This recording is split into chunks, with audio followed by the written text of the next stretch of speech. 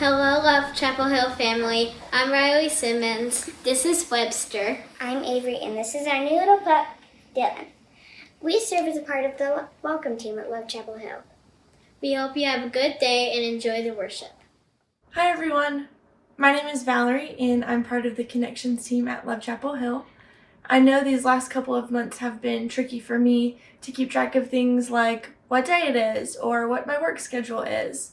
And maybe you also are having trouble keeping track of things like your work from home virtual meeting schedule or helping your child stay on track with their virtual learning. One thing that I'm really grateful for is that our church has made it super easy to stay on track with what is going on at Love Chapel Hill. So if you just go to lovechapelhill.com, you can find all kinds of information like what our church is up to, ways that you can get connected with what's going on, and ways that you yourself can get involved in Love Chapel Hill. So visit lovechapelhill.com to figure out the best ways for you to stay connected with our church, and hopefully I will get to see you in some of those ways. Have a great week. Hi, Love Chapel Hill. My name is Amanda. I am missing you all so much, but I am praying for all of us as we continue to go through this chapter where we are apart but not alone. We are going to get through it together as a church family. I want to especially say welcome to those of you who are new to watching our videos. I also want to invite you to fill out a virtual Connect card. You can find this in the link that says Connect card in the Facebook video description or the YouTube video description. We want to know more about you. We want to be able to reach out and welcome you into our church family. So please use the Connect card for that. If you have questions about who we are as a church, or if you have a story about how God has been working in your life recently, we would of course love to hear about that as well. So again, you can find that virtual Connect card in the Facebook video description or the YouTube video description. Thank you all so much. I hope you have a wonderful day.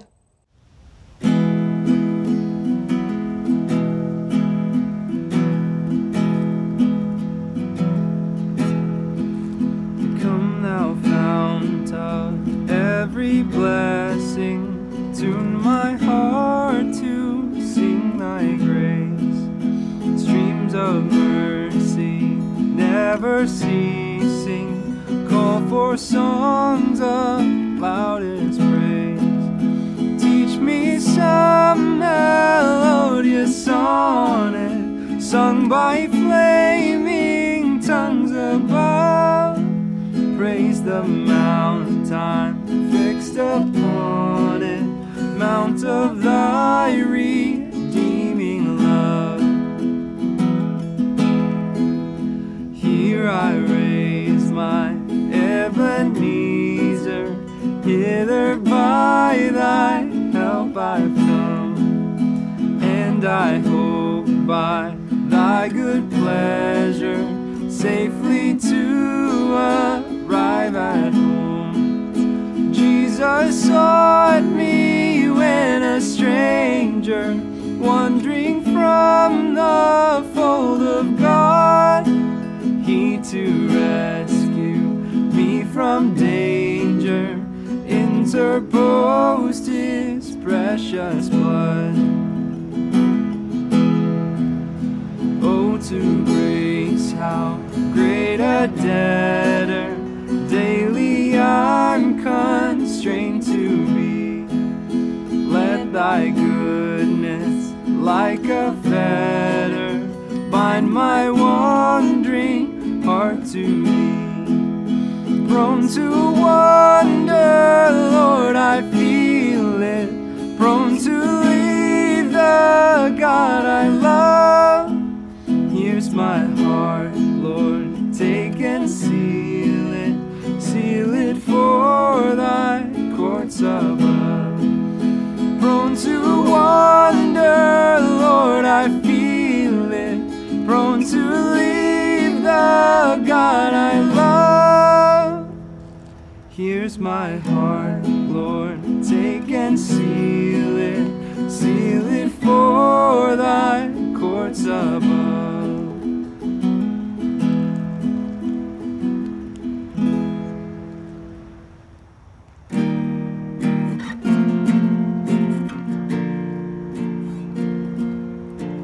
Man of sorrows, Lamb of God,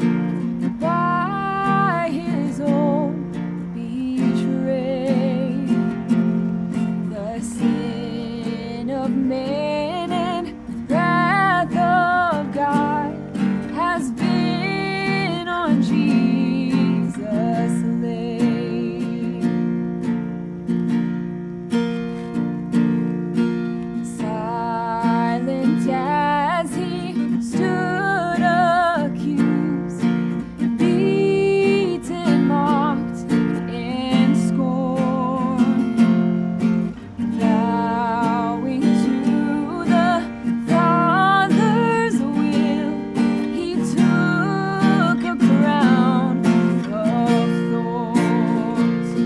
Oh, that rugged cross, my salvation, where your love poured out over me. Now my soul cries out, hallelujah,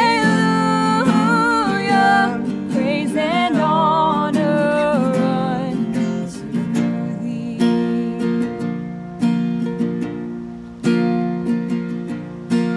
Sands of heaven, God's own Son, to purchase and redeem and reconcile the very ones who nailed him to that tree.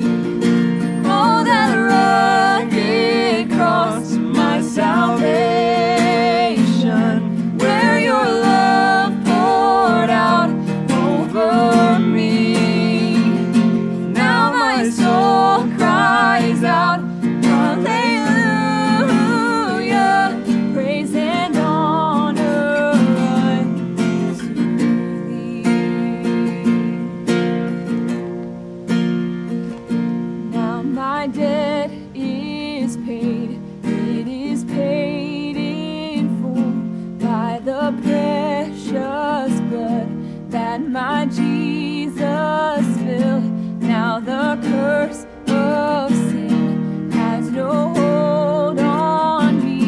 When the sun sets free, oh, is free indeed. Now my debt is paid, it is paid in full by the precious blood that my Jesus spilled. Now the curse of sin has no hold on me. The sun sets free, oh, it's free indeed. Oh, that rugged cross, my salvation, where your love poured out over me. Now my soul cries out, hallelujah, praise and honor unto thee.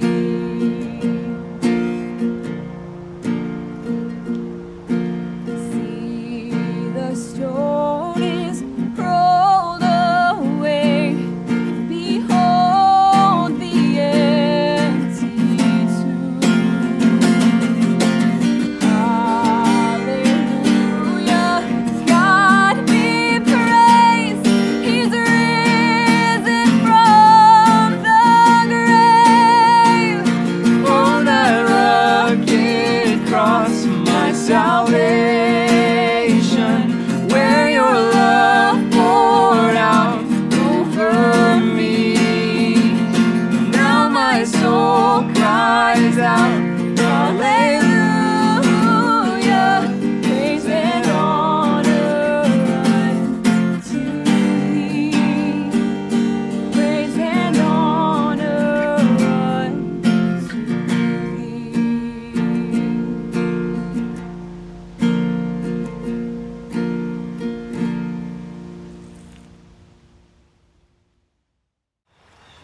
Let anyone who is thirsty come to me and drink.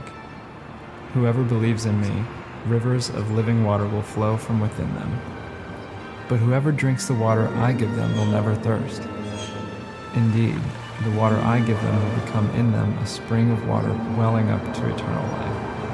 But let justice roll on like a river, righteousness like a never-failing stream.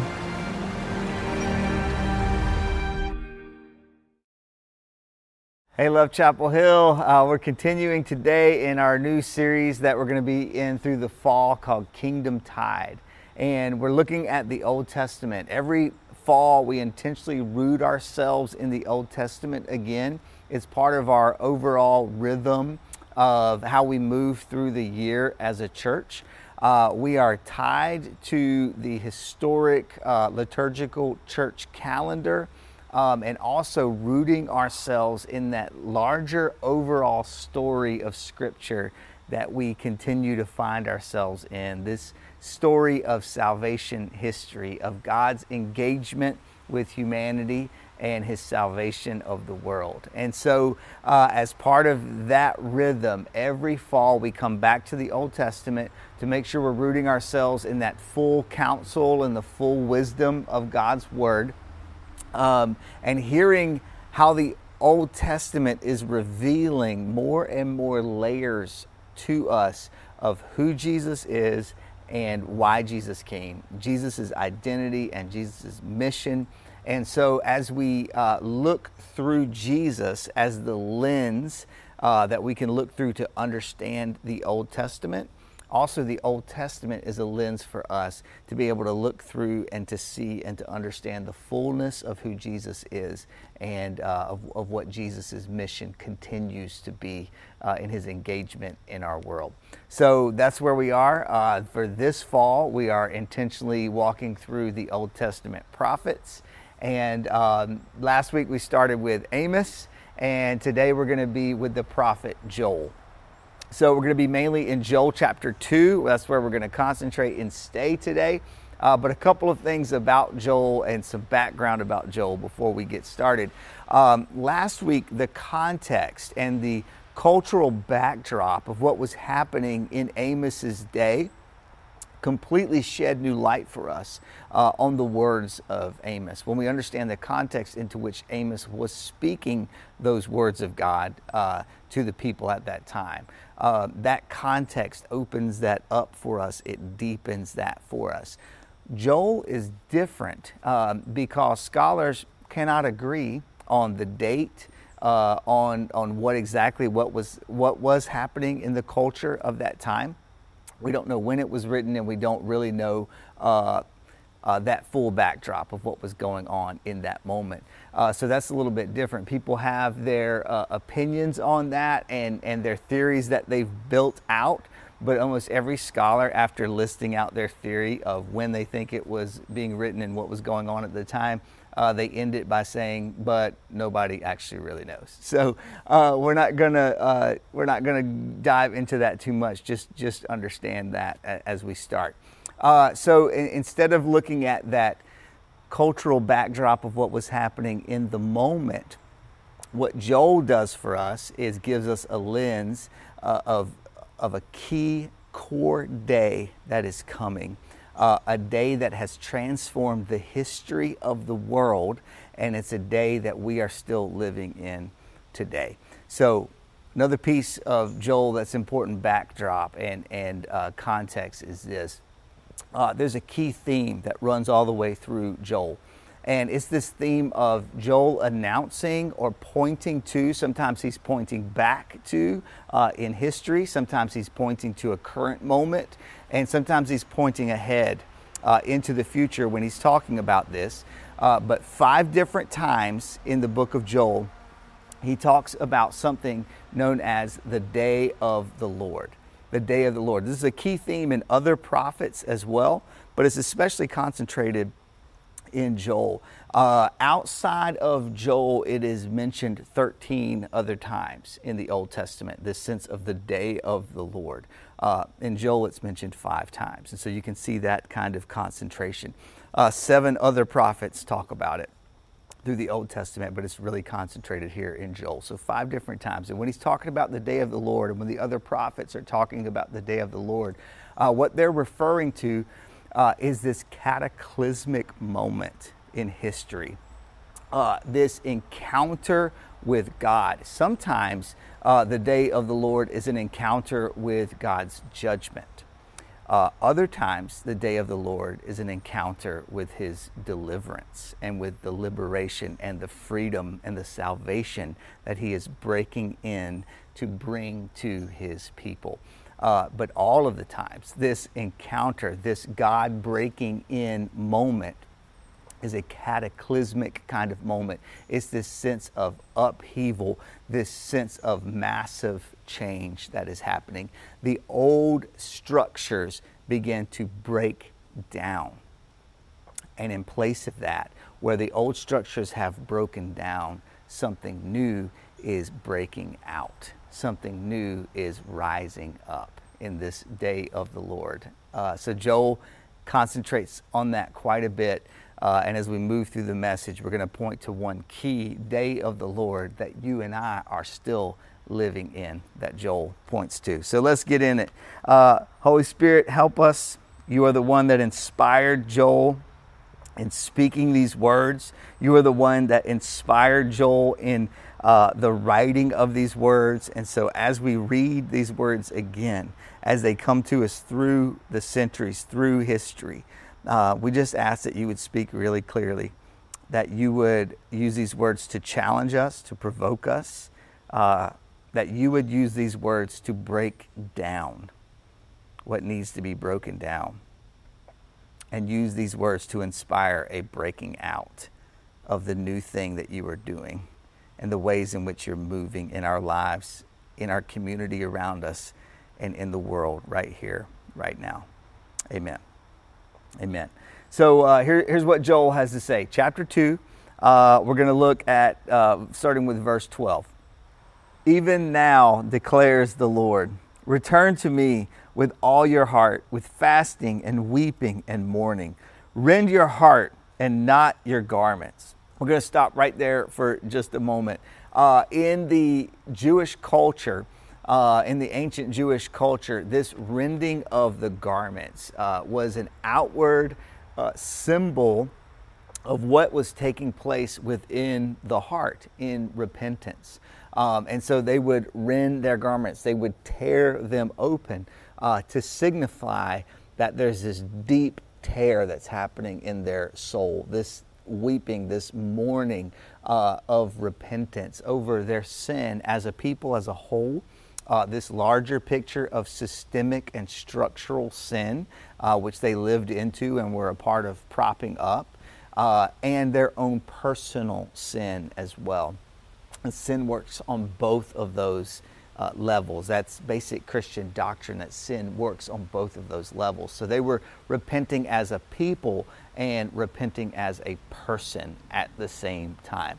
And so in that rending of the garment, it's this outward sign.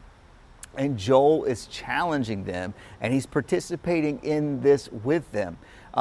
That the Lord is saying to them, don't make this simply an outward sign and an outward ritual that you're going through. Let it go all the way to your core. I don't care about those outward symbols. What I care about is what is happening in reality within you. Rend your hearts and not just your garments. He goes on to say this, return to the Lord. That's what repentance is. Repentance is this sense of coming awake to your sin and turning. It's this moment of turning and beginning to move in the opposite direction. So return to the Lord your God. And then hear what he says here. For he is gracious and compassionate, slow to anger, and abounding in love, and he relents from sending calamity. Joel is completely channeling Exodus 34 in this moment. This beautiful statement about the full character of God and the core character of who God is, how he reveals himself to his people all throughout their history. But it really begins in this key moment in Exodus chapter 34 when God reveals this to Moses. This is not just what the prophets are telling us that God is like.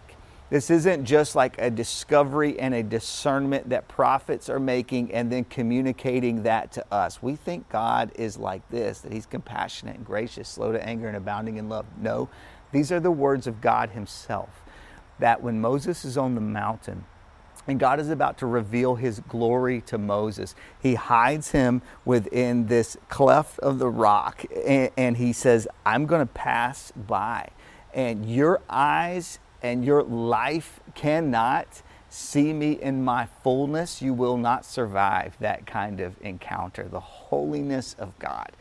You cannot stand up under the weight of that glory. So what I'm going to do is pass by and hide myself from you, but I will let you see the back passing of my glory. And as he passes by Moses and reveals himself to Moses in that way, this is what he says about himself. Yahweh, Yahweh, compassionate, gracious, slow to anger, abounding in love. It's absolutely beautiful as he reveals this, the heart of his character to Moses 20 plus other times throughout the Old Testament and throughout the scriptures. This gets brought back. We keep coming back to this core character of who God is and who he has revealed himself to be. That is key, especially when we're talking about the prophets and when we're talking about this announcement of the day of the Lord. When we're talking about these cataclysmic events of upheaval, it is core for us to remember that at his heart, this is who God is. He tells us this himself, and he's proved his faithfulness in that over and over and over again. So even in moments of upheaval, we can trust him. Why? Because this is who he is. He is gracious. He is compassionate. He is slow to anger and abounding in love. Some people translate this word for love here in different ways. It's this Hebrew word of hesed. And it gets translated in a lot of different ways in how it shows up in the Old Testament. Sometimes as mercy, sometimes as goodness, sometimes as kindness, often as love. Some have translated it as loyal love. In some of the old school English translations, you can see that they're grasping that this word means more than what we can say. This word means more than what any English word that we can put to it can represent. And so they put two words together to try to define this word and try to help us understand what it means. And they put together the words loving and kindness to create this sense of God's loving kindness, that this is who he is. And so even in moments of upheaval, even in these cataclysmic events, days of the Lord, this is who he is, and he's moving out of this character. So he goes on, and he begins to reveal this. Even after earlier in the book, he's talked about the judgment of God and how it's come against his people and how it's come against other nations. Here's what he says as he keeps moving through this chapter. We're going to be now in verse 21. Surely he has done great things.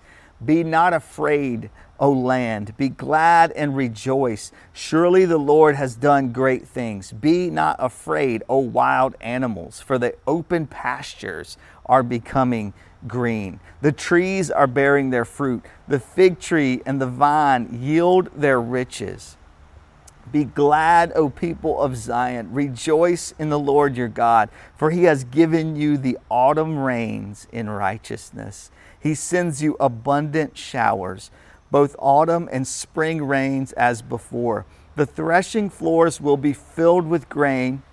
The vats will overflow with new wine and oil. I will repay you for the years the locusts have eaten, the great locust, the young locust, and the other locusts, and the locust swarm, my great army that I sent among you.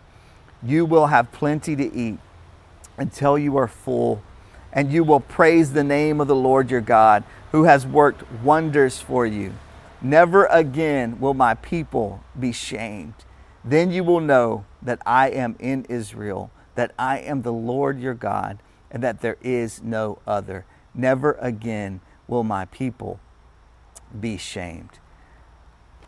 Beautiful language of restoration. And so as he goes through this nature-centric language, and he talks about the wine overflowing, the fig tree and the vine yielding their riches, the trees bearing fruit, the open pastures becoming green for the wild animals. You get this sense of this returning and restoring of all things. And you get this garden kind of imagery, an echo back to the Garden of Eden, and that what was lost in the fall is going to be set right by God. We know that the fulfillment of that comes through Jesus. Now we're moving into the last piece of this, okay? And this is the real center for today. Starting with verse 28. And he's pointing ahead to another day of the Lord that is to come. In Joel's time, it's a future event that he's looking ahead towards. In our time, it's both a past event and a present reality at the same time. Listen to what he says. Verse 28. And afterward, I will pour out my Spirit on all people. Your sons and daughters will prophesy. Your old men will dream dreams. Your young men will see visions. Even on my servants, both men and women, I will pour out my Spirit in those days. I will show wonders in the heavens and on the earth, blood and fire and billows of smoke. The sun will be turned to darkness, the moon to blood before the coming of the great and dreadful day of the Lord. And everyone who calls on the name of the Lord will be saved. For on Mount Zion and in Jerusalem there will be deliverance. Let's stop right there. We're going to focus on those words of the Spirit being poured out. But before we move there, we need to pause and we need to take account of verse 32. And everyone who calls on the name of the Lord will be saved. There it is, right there. There's the gospel, the echoes of the gospel rooted in the Old Testament. This hope that anyone who trusts in the Lord will experience salvation through him. Once again, this comes to fulfillment in Jesus. As we said last week, the prophets aren't just about pointing out the failures of the people. They're always about pointing ahead to Jesus and pointing ahead to the reality of who he is and of that mission. Jesus is the Son of God. Jesus is God in the flesh, and he came here with a mission to redeem us and to bring us into a reconciled relationship with God. In order to do that, he lived this life, this perfect, sinless life. He taught us what the kingdom of God looks like. He called us and invited us to follow him into that kind of life. He laid down his own life for us by giving it up as a sacrifice on the cross. And then he picked his life back up again in the power of resurrection. And because of the cross, you and I can have forgiveness of our sins. And because of the resurrection, we can experience new life through him. And Joel promises us, and it becomes true in Jesus, that anyone who calls on the name of the Lord will be saved. That's the gospel. That's our hope. If the Lord is stirring that in you today, then all you have to do is simply surrender yourself to him and simply call out his name. Simply say that name in the depth of your heart. Jesus. Jesus. Call on his name and he will draw you into new and redeemed life. Anyone who calls on the name of the Lord will be saved. The final piece is this. In verse 28, it starts with this prophecy that as I was reading through that, for some of you that sounded familiar, but you know it best not coming from this book in the Bible, but when it's quoted later in a different book in the Bible, in the book of Acts. In Acts chapter 2, on the day of Pentecost, when the Holy Spirit is poured out on the believers and the church is born, the Apostle Peter stands up and he preaches the first sermon of the history of the church. At the inauguration of the church and the birth of the church on that day of Pentecost, Peter stands up and he begins to preach. And right at the beginning of his message, in order to try to make sense of what was happening in this cataclysmic moment of absolute upheaval, of the old things breaking apart and of a brand new thing breaking out and rising up, Peter stands up and he calls on these words from Joel. And he quotes these and he says, and in those days, the Spirit of the Lord will be poured out on all people. The sons and the daughters will prophesy. The Spirit will be poured out on men and women, raised up to be the church in the world. It's this cataclysmic moment, this fulfillment of the day of the Lord. That what happens at the cross that leads to the resurrection and then Jesus' ascension into heaven, and at his ascension he promises that he will send the Holy Spirit and the Spirit will be poured out on the church and we will be empowered to be his witnesses in the world. We will be unleashed as the old order of things are breaking down. A new thing is breaking out. This kingdom tide rising up and pouring out into the world. That's what happens at Acts 2. That is a day of the Lord that Joel saw coming. And that's a day of the Lord that you and I are still living in. We are in days of upheaval ourselves. We're experiencing this. We're experiencing the breaking down of things. And in that breaking down, we have to have our eyes open to the opportunity and the possibility of what might rise up and break out. What is God possibly up to in days like this? We have been praying as a church over the last year. We're coming to the close of our 10th year and celebrating this 10th year together as a church. And a year ago, we set aside this time. And we said that we were giving our 10th year as a church to the Lord as a year in prayer. Building up to that, we sensed this pressing over the last several years of God pressing us to pray for awakening within ourselves, within our church, within our community, and beyond. And so we've been meeting for prayer weekly for that. And then we've been having monthly prayer nights as we are trying to lean into that and respond to what he is pressing us into. And we've been praying for awakening. I think awakening is here. As I've been wrestling through this, I get this sense that awakening is here. It is happening. But awakening is happening in a way that we didn't expect. I think a lot of times as the church, when we think about a spiritual awakening, we think about it in terms of spiritual emotionalism, maybe. And we get this sense that because things will be better when awakening comes, we think maybe then that things will be easier when awakening comes. And maybe when we've been talking about awakening, maybe we're thinking about a time of comfort, about a time of ease, about a time of rest. But comfort, ease, and rest are not words that describe awakening. Comfort, ease, and rest are words that describe a nap. And that's quite the opposite of waking up. And maybe what God is doing in this time is stirring discomfort. He's disturbing our peace because he's trying to shake us awake out of the slumber we've been stuck in. Maybe what he's doing in this time is not giving us a time to rest, but maybe intentionally stirring unrest. He's not causing all that's happening out in that. I'm not saying that. But he's using that to press into us to create this sense of unrest in our spirits. It's not a time of ease. Things don't get easier just because they get better.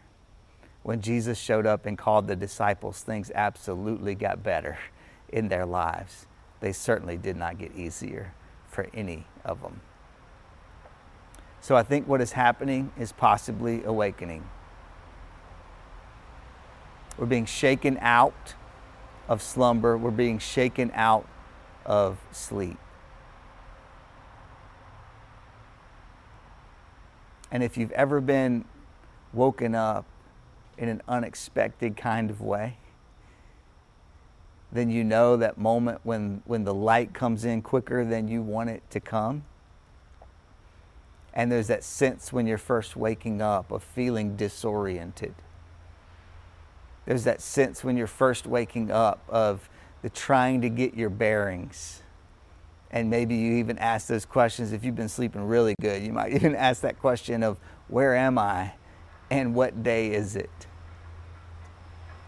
And I think there's a sense of those questions about the time that we are in.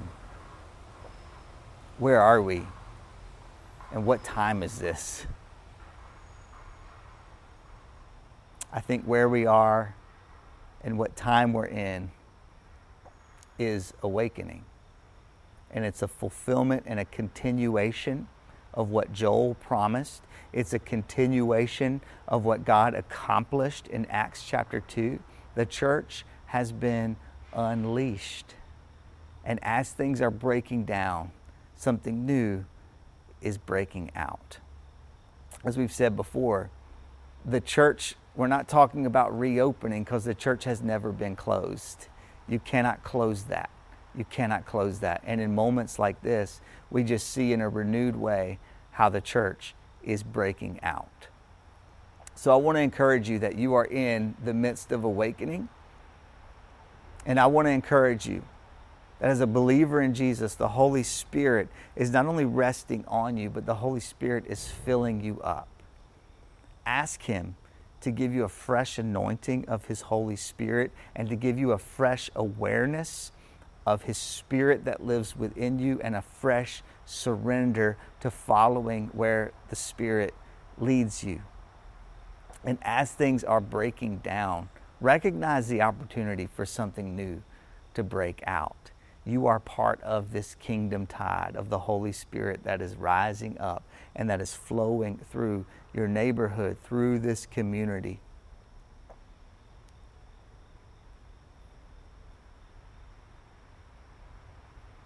I think where we are and the time we're in is awakening. It's the day of the Lord that Joel saw that has continued on since the moment that the Holy Spirit was poured out in the book of Acts. And we need to be open to follow the Holy Spirit wherever He wants us to go, and to use us and to channel us to become this rising tide in this community, this moving of His Spirit through us and in us, to continue to bring about awakening in ourselves, and as a result, to overflow into awakening all around us. What day is it? What time is it? Where are we? Awakening.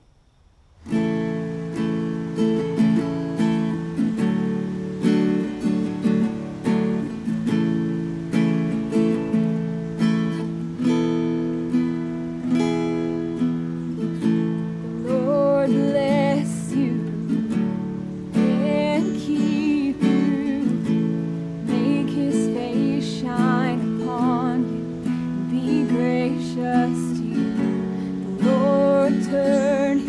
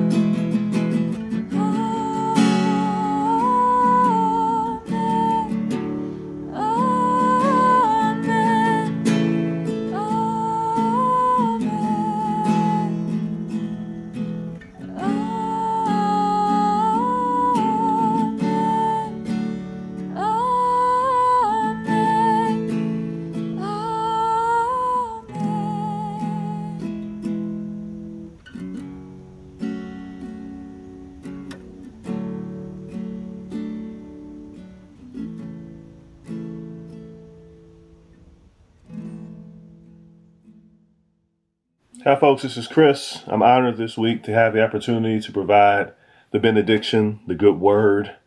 What I want to communicate to you is as follows. All right, we're living in really unprecedented times. There's so much civil unrest. A lot of the ugliness of our politics is on full display right now with the election on the horizon. People are unemployed. Our kids are who are in school or at home and not in school. Studies are showing the tolls it's taking on us mentally, and I can imagine also taking on us spiritually as well. All right, like one of my favorite things about being a part of this community is seeing you all, drinking coffee, chatting with people at the varsity, and that hasn't happened in a really long time. And some of you maybe actually have begun watching these videos, and you've never actually stepped foot in the varsity, okay? And so I want to acknowledge that, right? And the heaviness of that, the difficulty of that. And yet what I also realize, people, and this has been a recent revelation to me, okay, is that God really wants more. That God's kingdom has attributes, okay? It's characterized by love, okay, and by justice, and by mercy, and by compassion, and by empathy. And I think part of why we look at the world and our hearts hurt is because we realize that there is more, that things ought to be different. And the way that things ought to be, or the way that God actually wants things to be. And that, and so anyway, my prayer for you is this, that as we sit in this moment, even as we wrestle with uncertainty, and anger and frustration and anxiety and all the emotions that come with being who we are and living in this moment. And all those things are valid, by the way. Okay, don't mishear me. Those things are completely valid. That we also hold on to the truth, hold on to the fact that God and his kingdom, all right, as we say in the Lord's Prayer, is that it actually comes to earth. And that this place can become more just, okay, and more peaceful and more loving and become more like what God has intended it to be. And that's what gives me hope. All right. That's what encourages me. And so I hope, my prayer for you is that this week you spend some time thinking about what your role is. Okay. What can you do specifically? And not just merely aspirational, but what can you do in your day-to-day life to help make God's kingdom more of a reality in this world? So I offer you that word of encouragement and also challenge. I hope that you have a great week. If the weather is a lot cooler, it's not as oppressive now as it is July and August. And so I hope you're able to experience nature and God's beauty in that way. But yes, what does it look like? What role do you specifically play in helping to bring God's kingdom here on earth? So have a great week and take care, folks.